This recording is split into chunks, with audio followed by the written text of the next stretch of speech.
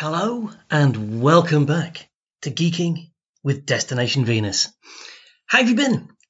Sorry about last week. I was in Cornwall at the G7 summit. Actually, that's not true. I was in Cornwall and I was in the proximity of the G7 summit, which made everything massively inconvenient. I did, however, get to indulge my aircraft geekiness because we were staying not terribly far from RNAS Culdrose, which is the headquarters of the Royal Navy's aircraft thing. And so I got to see many Navy helicopters, no jets because they're all on board. The very few that the Navy has are all on board HMS Queen Elizabeth right now, doing a global tour for reasons. So anyway, yes, back. We've got a mixed show for you tonight. No interviews. I did try and get an interview lined up. Hopefully we'll have that for you next week. But I'm not going to tell you anything about it because I want to keep it as a surprise because I'm a tinker like that. So, what have we got? Well, first of all, I think perhaps I should address, I was going to say the elephant in the room, but it's not really an elephant. This is an all-ages show. So, I am going to be very coy here. But I do think I should at least mention the thing that's been blowing up on social media all week, really. Because it's interesting, not because the way the media picked it up and ran with it. It's a salacious story that involves lots of giggling and stuff, and you know, the media does love a story like that. No, it's actually the reason the story came about that I find interesting. As I say, I'm going to have to be very coy here. If you don't understand what the heck I'm talking about, good. That means I'm not corrupting your mind. If you do understand what I'm talking about as I go through this, then I guess you're an adult and you know about these things. So, how do I put this? This is going to be really hard. Okay, so one of the showrunners of the R-rated, which is the US equivalent of 18 rated, Harley Quinn animated series, told a story about how they had intended to have Batman and Catwoman doing a certain thing that grown-ups like to do, and that the studio had said no, can't do that. It was of a sexual nature, and Hollywood Reporter reported it as saying that Batman wasn't allowed to go downtown, and I guess I'm going to leave that there. There'll be a link to the Hollywood Reporter article in the show notes if you want to get all the details, but I'm sure your imagination is now sorting this out in your head for you. Now, obviously, that's not really that surprising. The sexuality and sexual conduct of the big three superheroes at DC is open for discussion. It's Pride Month. I will use this opportunity to underline the fact that Wonder Woman is canonically bi. But whilst we may see Batman and Catwoman clearly being a couple, while we may see Diana Prince and Steve Trevor clearly being a couple, and indeed Diana and women clearly being couples, while we may see Harley Quinn and Poison Ivy clearly being a couple, Apollo and the Midnighter clearly a couple, what we don't get is graphic depictions of their bedroom antics because it's not usually relevant to the story, to be honest. And, you know, that's just not what they're about. So not that surprising that a particular sexual act, any sexual act really, was kind of vetoed on this animated series. It is entirely unsurprising, really. What was surprising to me, and what set social media aflame, was the reason given for the veto. Partly, it was, look, dudes, we make toys using these characters, which we want to sell to, preteen kids. We don't want the image of Batman performing any kind of sexual act to be in the parent's mind when they're thinking about buying their child a superhero toy, because if it is, we think we might sell fewer toys, and I hate to break this to you, but that's where the money's coming from. Now, I actually don't like that reason, but I understand it. The other reason given, though, was that heroes don't do that. Now, that really set Twitter off. The response was hilarious and ribald, and I cannot tell you how much fun some of my friends have had with this. My problem really here is that it has sort of made the genre of superheroes look sillier than it normally does. And I do think that's a problem. And at some point, we are going to have to address the way superheroes are marketed by the big two. Because you actually can't have it both ways. If you want to say that Batman and Wonder Woman and Catwoman are children's characters, then you can't also say that, okay, we're going to have this dark, gritty, charged storyline in Batman now, and we're going to have Batman and Catwoman making out on rooftops and stuff, which they have done in the comics. There's a line in one of the early Rebirth comics Bruce Wayne is sort of having a little inner monologue, and he talks about meeting up with Catwoman and says, mostly the costumes stay on. And if you're going to say that this is a children's character, you can't have that storyline. If you're going to have that storyline, you can't then say, well, this is a children's character, and there can't be adult stuff going on. Now, I think there's a line that you can draw so that you can have a kid's version of Batman as an adult version of Batman, and I don't see why that's a problem. Clearly, somebody at DC does, and what can I tell you? That's a thing they're going to have to address, because amusing as this incident was, and much fun has been had by all, it really is a thing that shouldn't happen. It's a discussion we shouldn't need to have.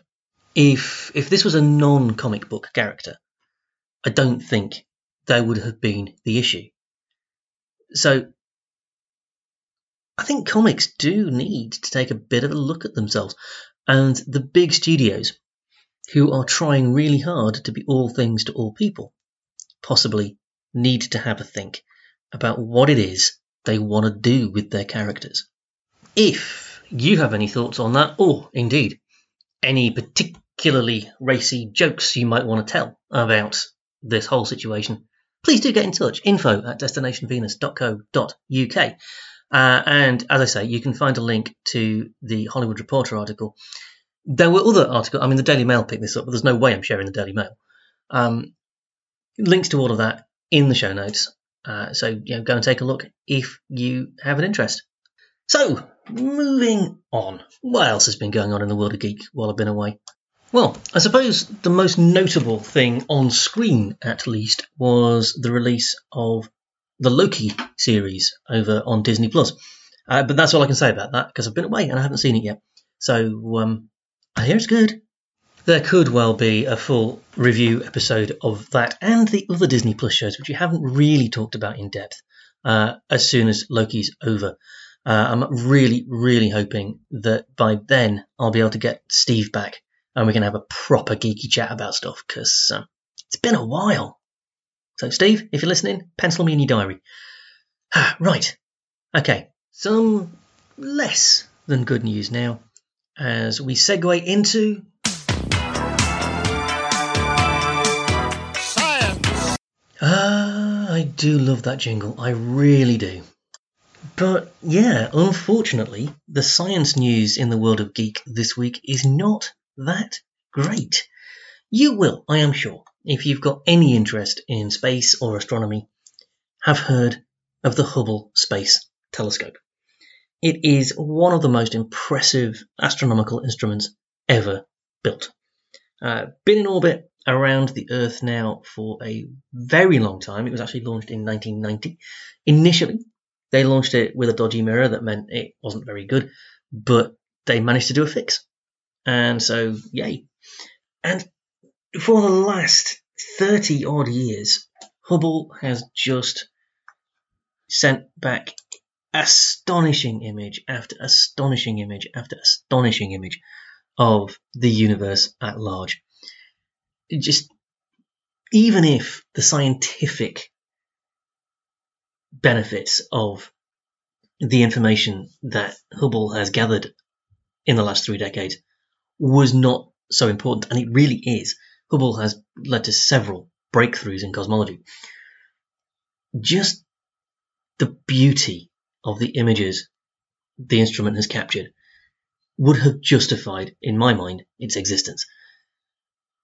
It is old. 30 years is very old for a thing to be floating around in space. Space is a hideously hostile environment.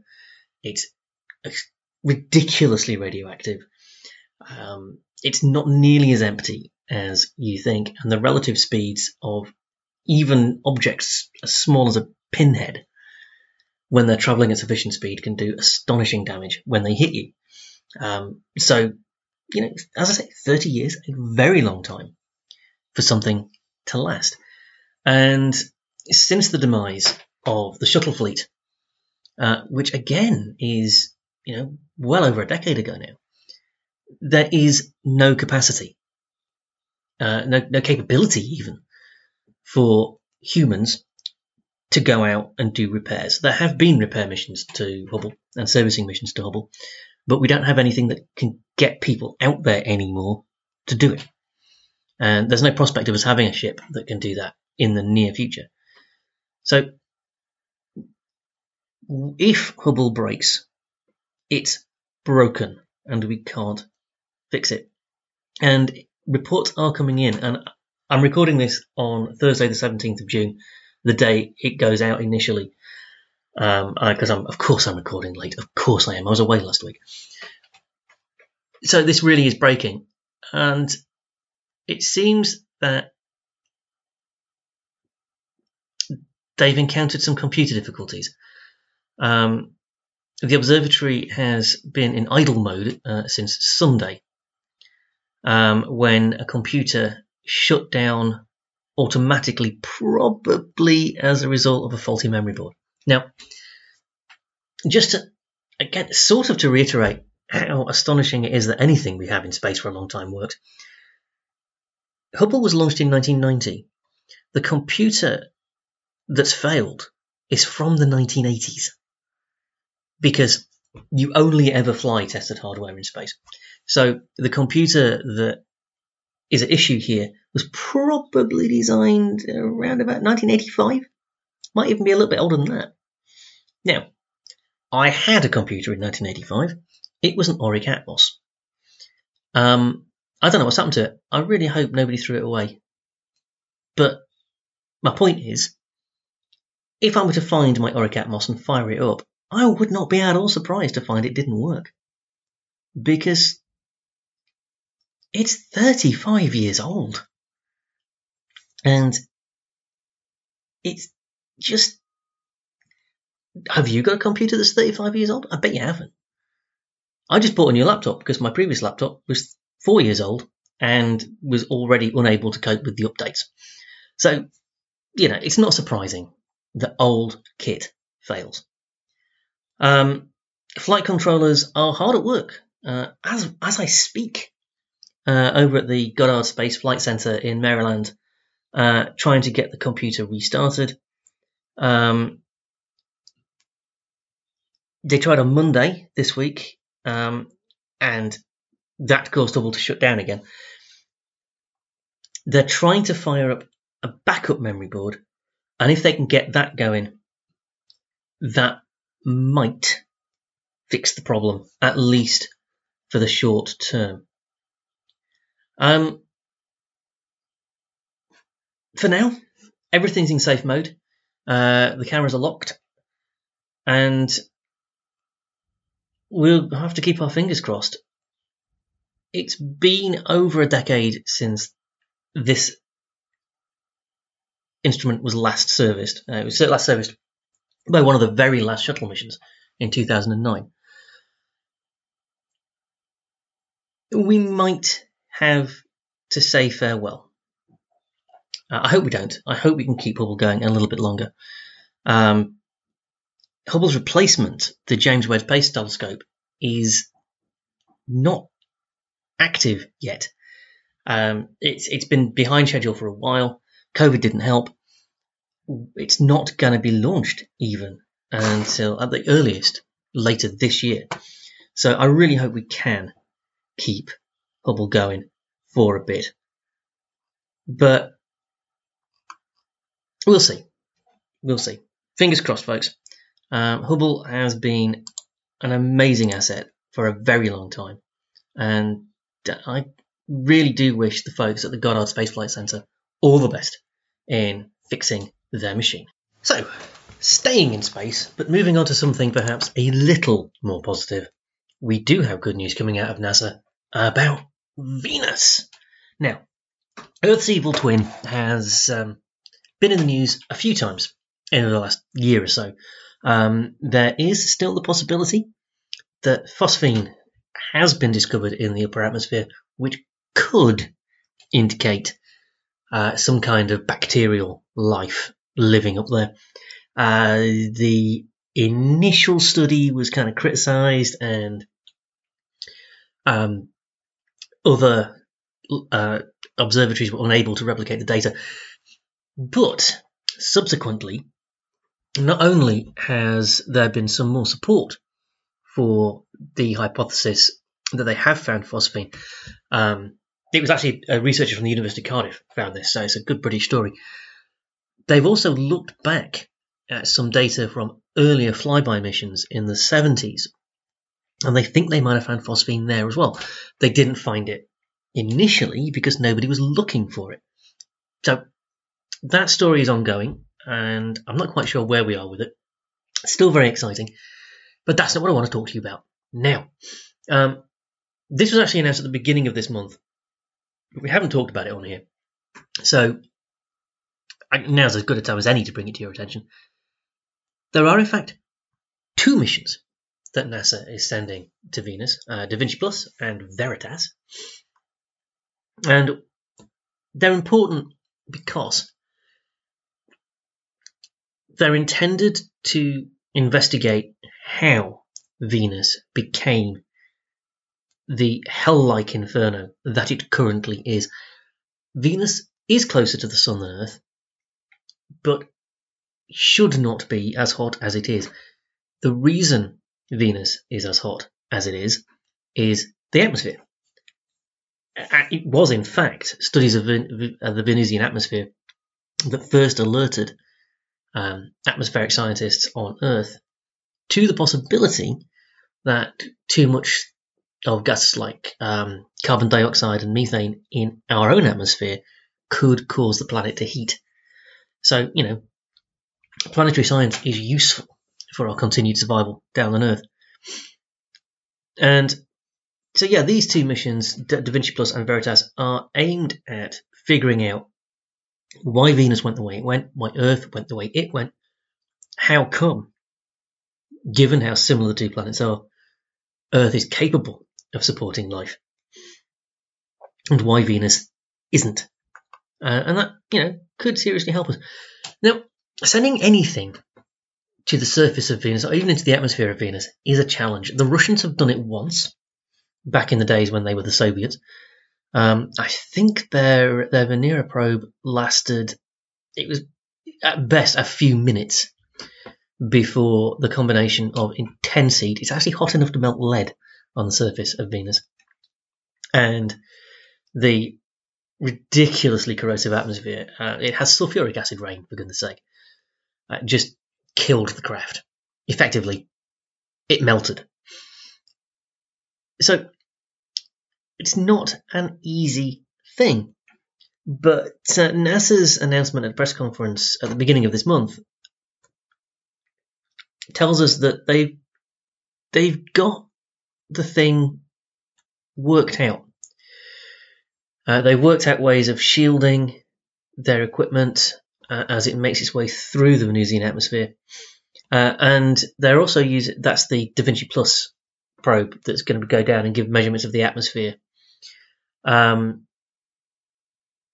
Veritas mission is orbital and will study the surface of Venus to figure out its history. It'll use radar to map the surface, make some 3D maps, look for plate tectonics, whether there's any kind of volcanic activity going on. Neither of these missions will touch down. Well, I mean, Da Vinci Plus will probably hit the surface, but it won't be functioning when it does.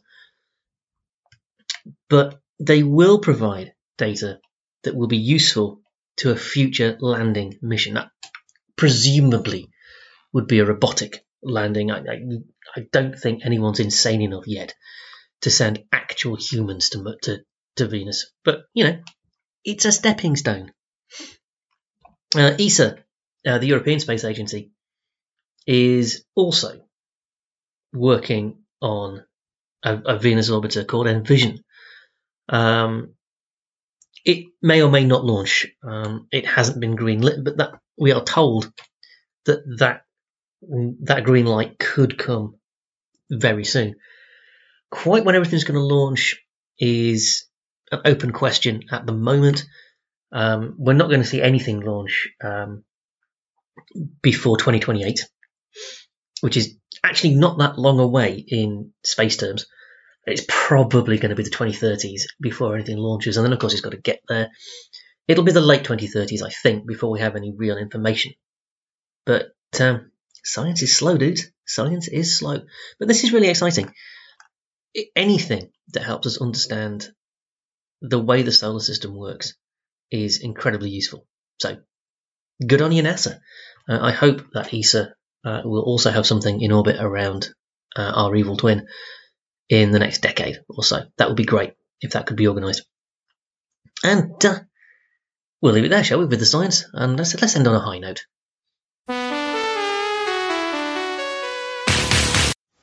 And moving on.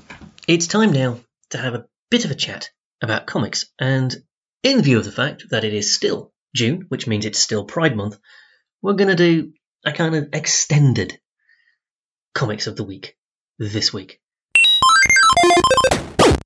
And we're going to start with some independent comics that are either by LGBTQIA+ creators or feature characters from that community, because representation is important, folks, and there is some just ridiculously good stuff out there.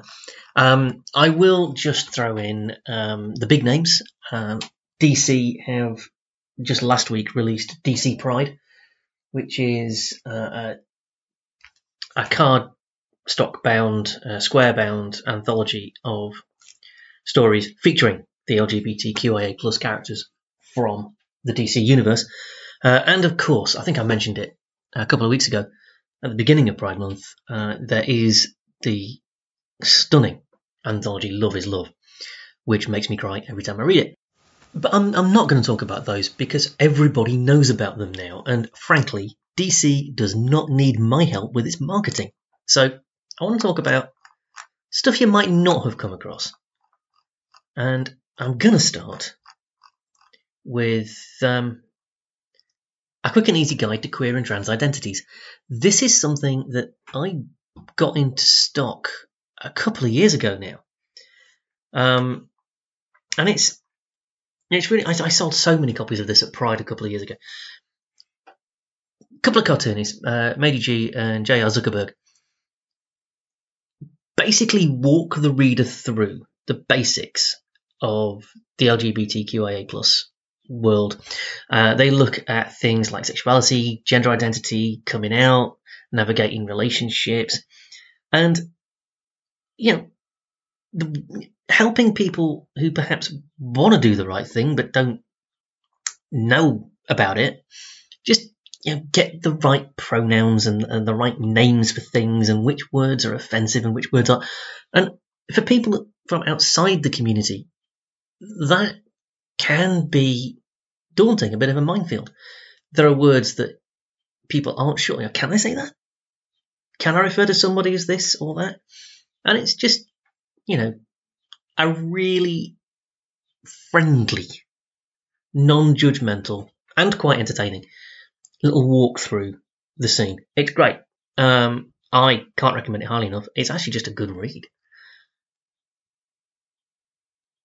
More traditionally, my sort of thing is Tillie Walden's astonishing On a Sunbeam. Now, I feel completely comfortable plugging this. It is available in print as a beautiful, just a gorgeous hard-covered book. It's a couple of 100 pages long. It's gorgeous to look at, and the hard copy, the printed version, is a beautiful thing. But you can also read it for free on the internet. If I can find the link, I will put it in the show notes. Otherwise, Google is your friend. It might take a little bit of time to find it, but it's there.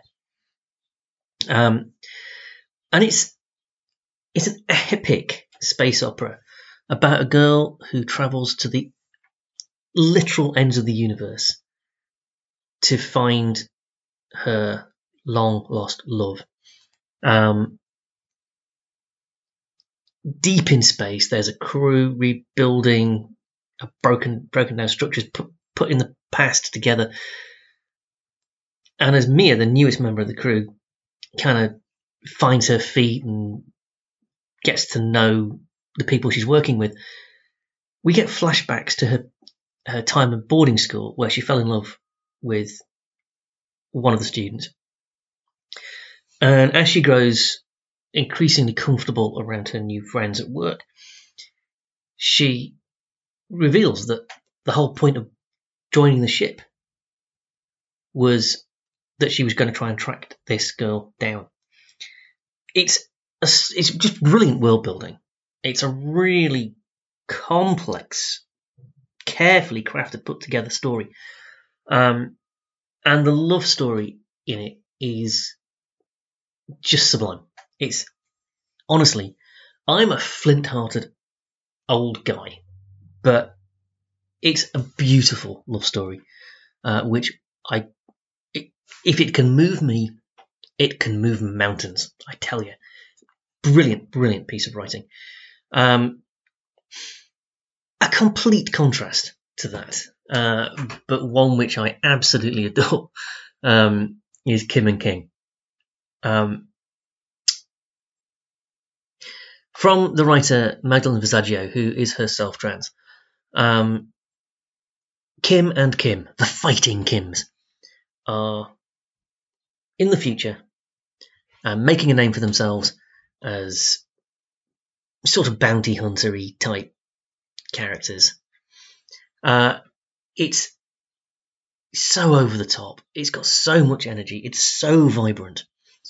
Our two Kims are just stunning characters. They're so entertaining.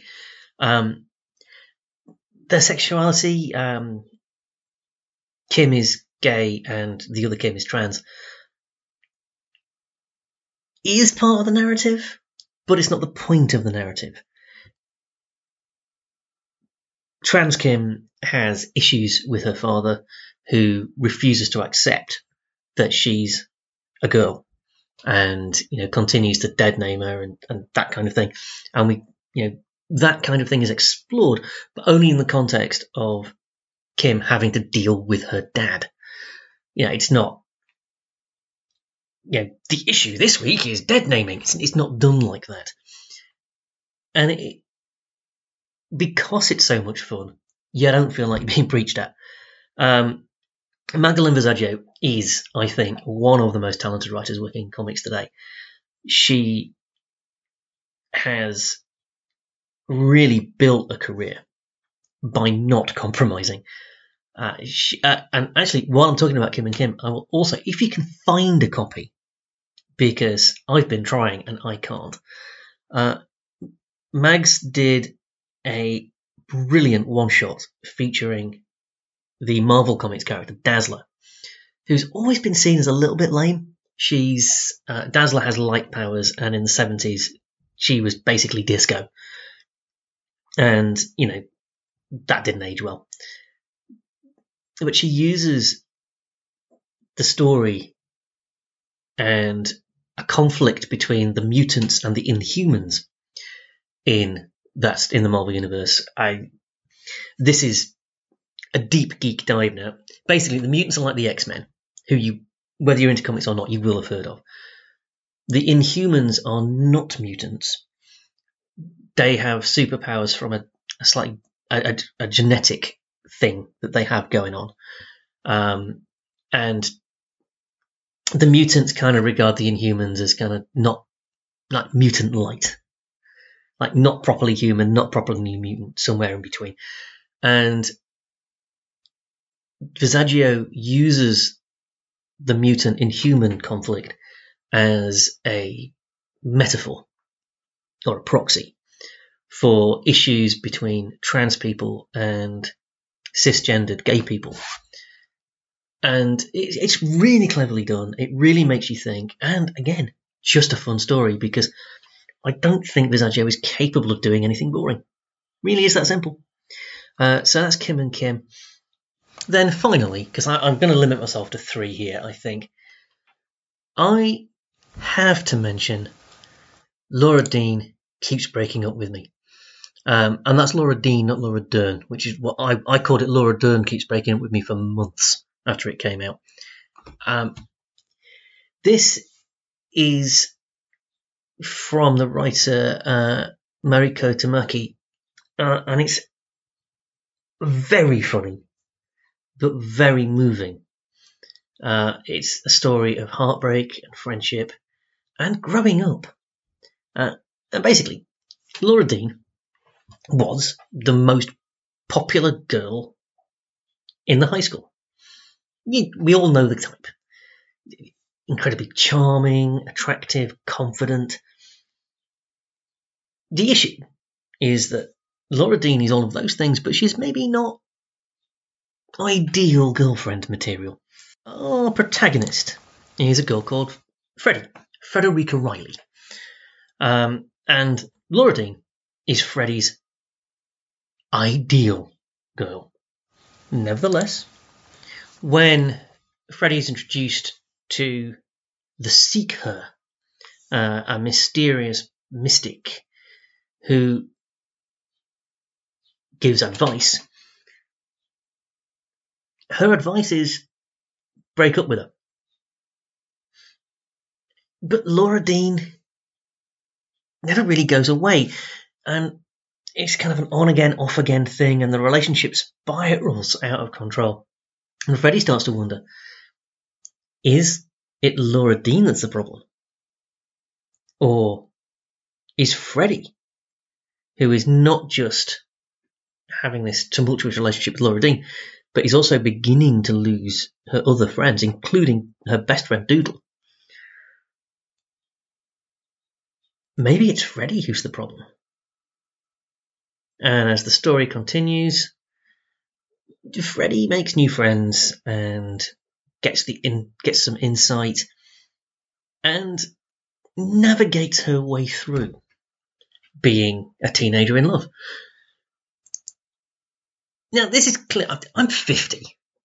This is clearly not a book that was aimed at me, but I really loved it. It's gentle and funny, and you know what? It's written for teenagers, but if you've ever been a teenager, you are going to recognize yourself in some of this.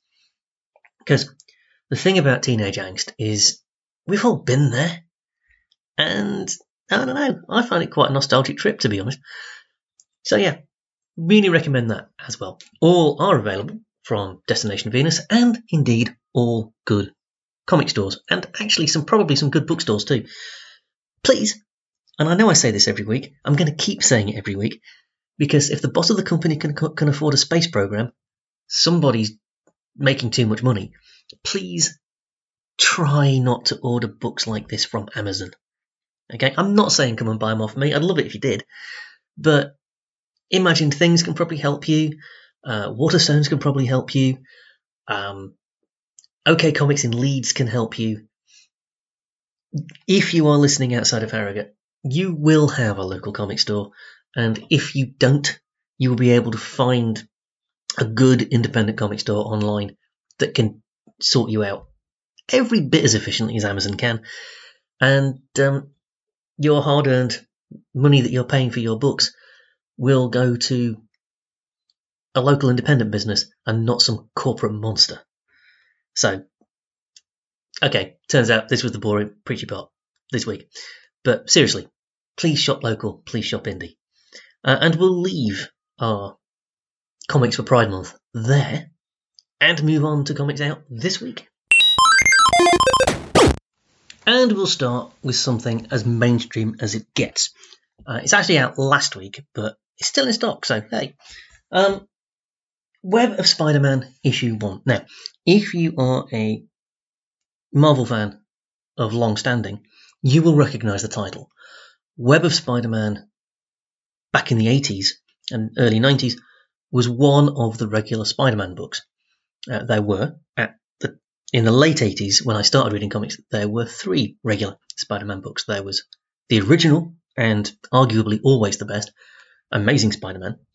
Then there was Sensational Spider-Man, and then there was Web of Spider-Man, which I always kind of regarded as the weaker of the 3, if I'm honest.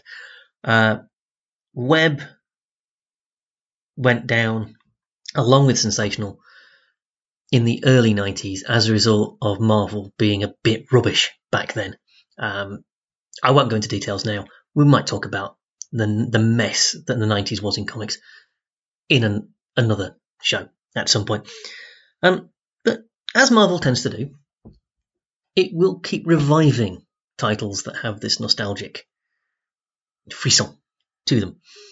There was a short run of Sensational Spider-Man a little while ago, and now it's Web's turn. And they've done something clever here.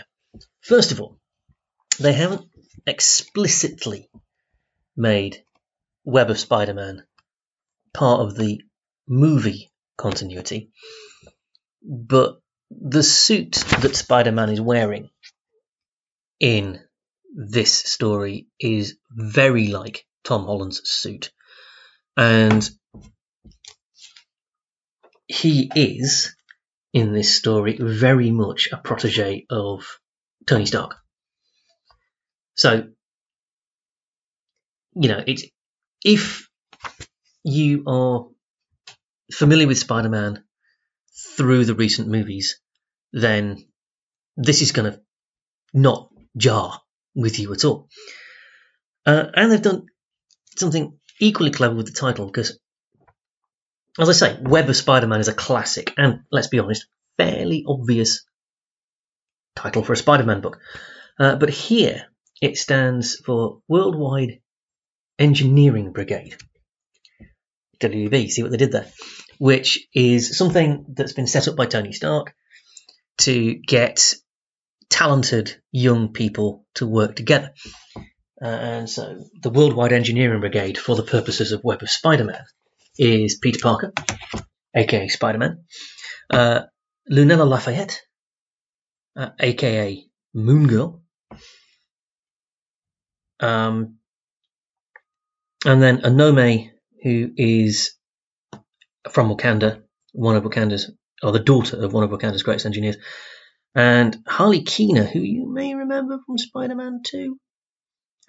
And if you don't, he was the tall kid that nobody recognised at Tony Stark's funeral in the movies.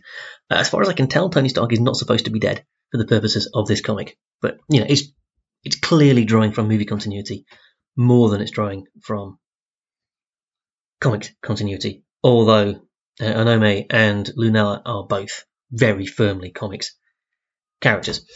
So it sets up this little group of talented kids.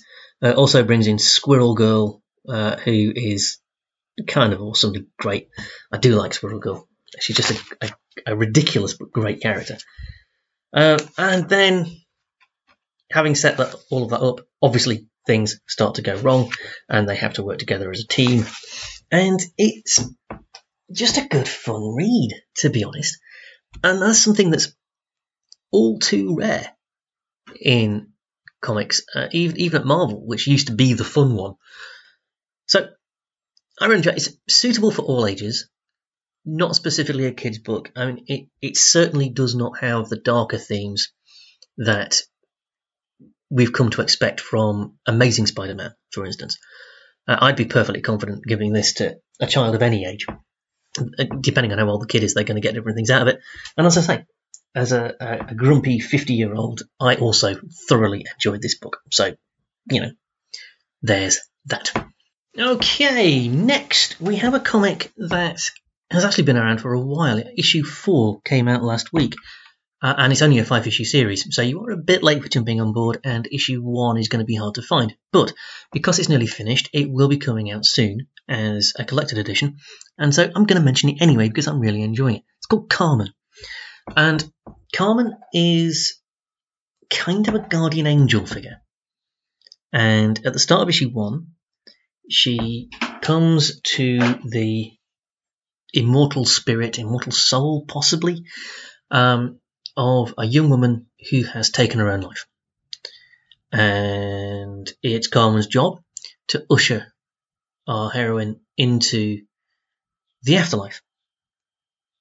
And most of the beings with Carmen's job are pretty quick and clinical about it. They want throughput because their bonus depends on it.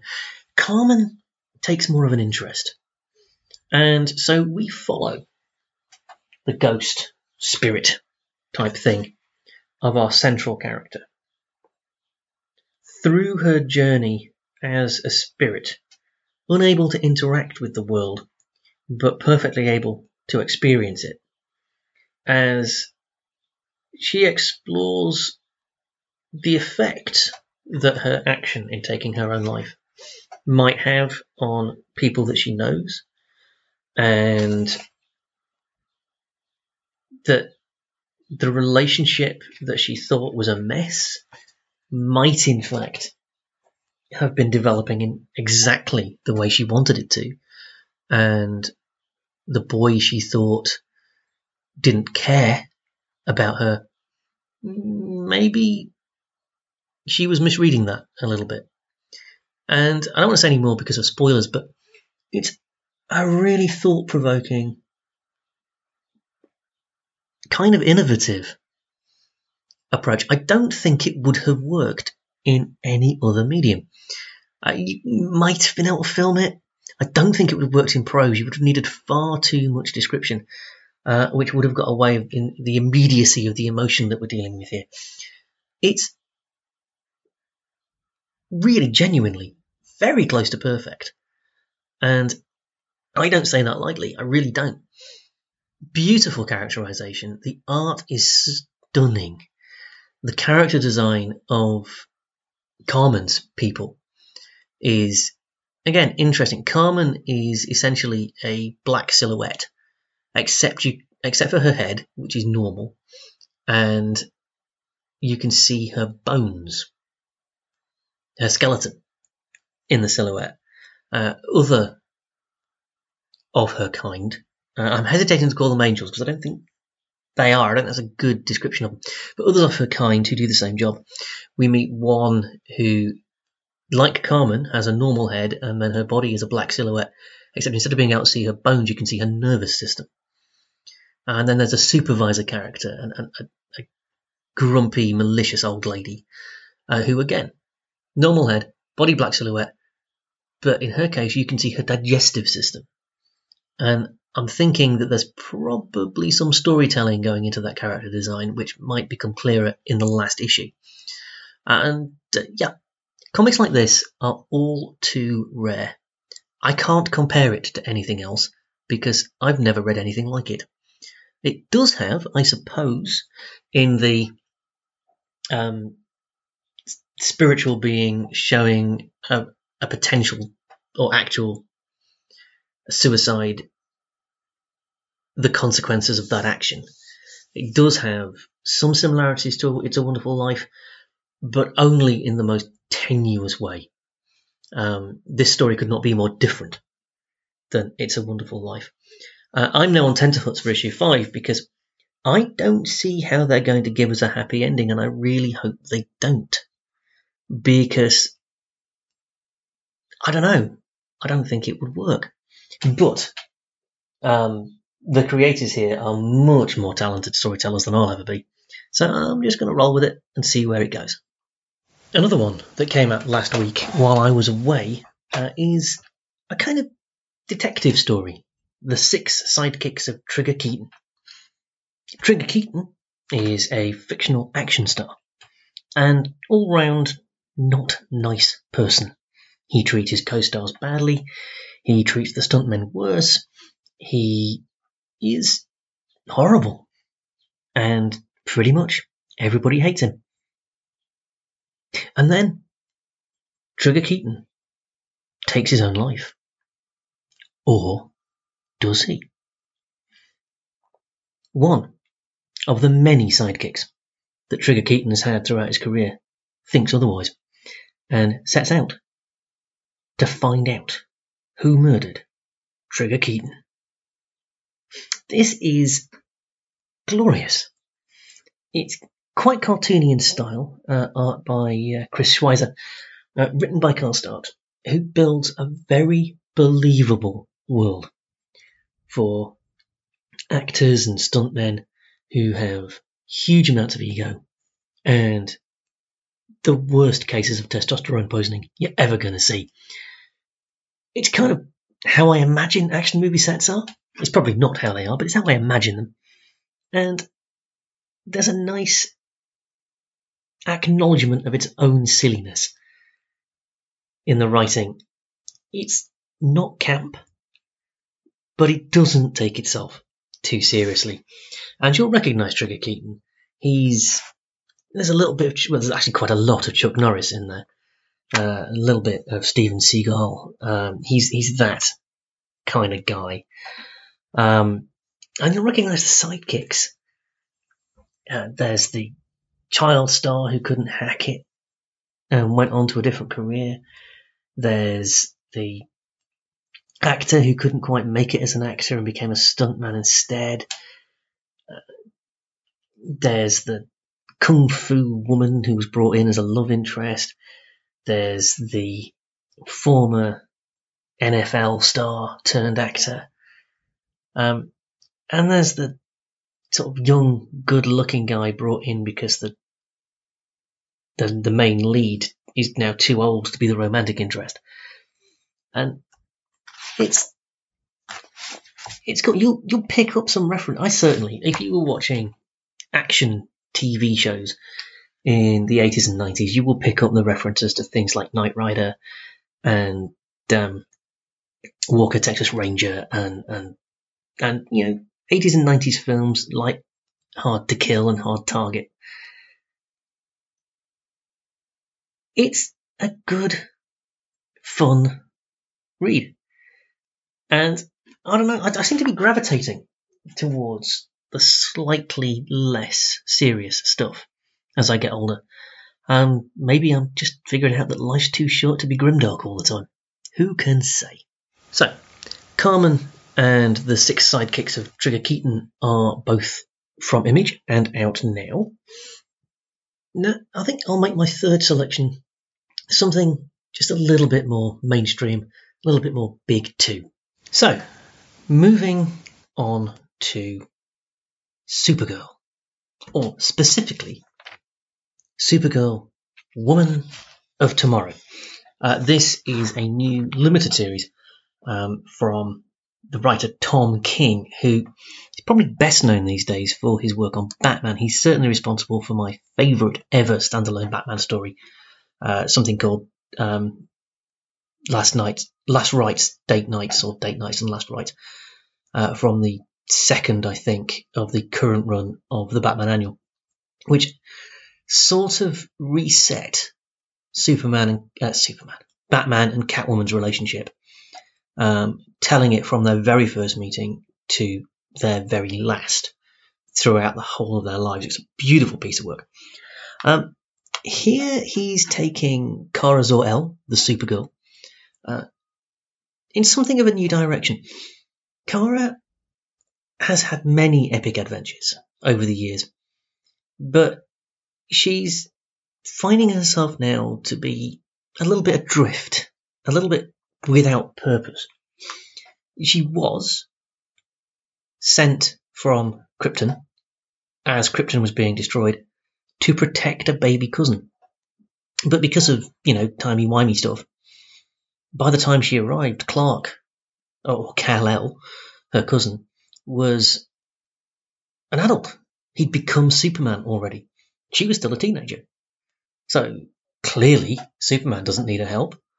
What's it all for? She's lost her planet, she's lost her people.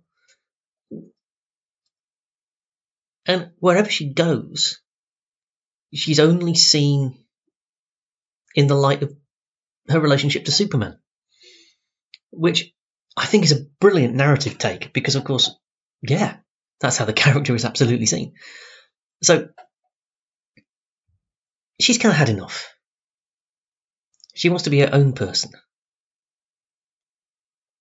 And then she meets a girl, an alien girl,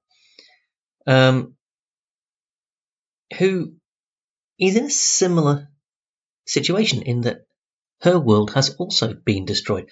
Unlike Kara, however, the bad guys who destroyed this girl's world are still out there, and she wants revenge. And she wants Supergirl to help her, and if Supergirl won't, she'll do it anyway, whatever the cross. So what we have is an epic space journey, a cosmic road trip, if you will, featuring a Kryptonian, Kara Jor-El, a dog, gotta be Crypto, right, and an angry, grieving child, setting out on what is in effect a quest adventure. And it's just, you would expect brilliance from Tom King. I genuinely don't think he's capable of writing a bad book. He pretty much reinvented Batman through the Rebirth story arc. And he does this kind of thing incredibly well. And of course, once you get into space in the DC universe, there are no limits to the fantasy elements you can bring in, and he does that. Also, truly lovely art from Bilquis Evely, whose work I'm sure I don't recall the name, but I'm sure I've seen the work before. I don't know if you can hear me. This is hopefully good audio. I'm riffling through the comic now to try and find more examples to see if I can jog my memory. I definitely recognise this style. And the line work is Bilquis Evely. The colours are from Matheus Lopes and Lopez. I'm going to go with. And the palette that's been selected is just gorgeously muted and subtle, but also really warm. And I think that's important because it reflects an aspect of Kara's character. She's an incredibly warm person. And it's a great piece of work, which treats Supergirl as a good character in her own right. And I'm absolutely loving it. So it's unusual for me to recommend super books. I'm not a big fan of Superman particularly, not a big fan of Supergirl for all sorts of reasons, but this is truly brilliant. Absolutely loving it. Cannot recommend it highly enough. So that's Supergirl, Woman of Tomorrow, from DC Comics. And that brings us pretty much to the end of this week's business. Before I go, just a couple of very quick things. First of all, I mentioned a while ago that as part of Thought Bubble, which is coming in November, I'm trying to put together an art trail around Harrogate. If you are part of a business, you're an employee or a business owner of an independent business in Harrogate or Knaresborough, and you would like to display some art by local and other comics artists, I'm hoping to have some international stuff as well. Say if you're, I don't know, a coffee shop, something, a restaurant, a cafe, a sandwich shop, something like that, and you've got a bit of wall space, and you'd like to have the opportunity to have a bunch of comics geeks who will be visiting the town come and visit your shop and hopefully buy stuff whilst looking at art, let me know. info@destinationvenus.co.uk. I want to try and make this a really big thing for Harrogate. I want to get people out of the convention centre and around the town because I want to show off my town. And I want people to see the brilliance of Harrogate. So, you want to be part of that? Let me know. info@destinationvenus.co.uk. Also, as we come out of lockdown and we argue about whether we should or should not still be wearing masks, and we all get very annoyed about not being able to stand at the bar in the pub, I want to focus on something positive. So, again, hit me up, info@destinationvenus.co.uk, with the geeky things you're looking forward to as we cautiously enter a post-pandemic world. You know, what are the things that you've really missed? And what were the good things for you that came out of lockdown? I've not enjoyed the last 6 months particularly. I found lockdown quite hard this time around, but it had its upsides, and I'd like to focus on those. I'd like our stories and our memories of this time to be the good stuff, because, you know, the bad stuff's obvious. So let's focus on the good. So, stuff that came out of lockdown that's improved your geeky life. And now that we're out of it, stuff that you're really looking forward to getting back to. info@destinationvenus.co.uk, particularly if you'd be willing to come on the show and talk about it with me. Appropriately socially distanced, probably over Zoom, if we're honest. So, again, that email address one more time, info@destinationvenus.co.uk. If you go to destinationvenus.co.uk, you can also find the show notes for this very show that you're listening to right now. And I'd encourage you to do so. There are some links in there that will take you to some of the science stuff in particular. Yeah, do that. Okay. Thank you very, very much for your kind attention. We will be back next week, hopefully with an interview for you. I don't have it recorded yet, and the recording is scheduled, but it might be a little bit fluid. It may slip. So, again, fingers very firmly crossed, because I'm sure you'd like to hear somebody else's voice other than mine. But, you know, we do have some other stuff planned for next week as well, so even if the interview doesn't come off, hopefully there will be some more geeky goodness for you. So I guess all that is left for me to say is be kind to yourself. Be kind to everybody else. Above all else, stay safe and stay geeky until we meet here once again to go geeking. Take care of yourselves, you magnificent geeks. We will see you very, very soon. Goodbye now.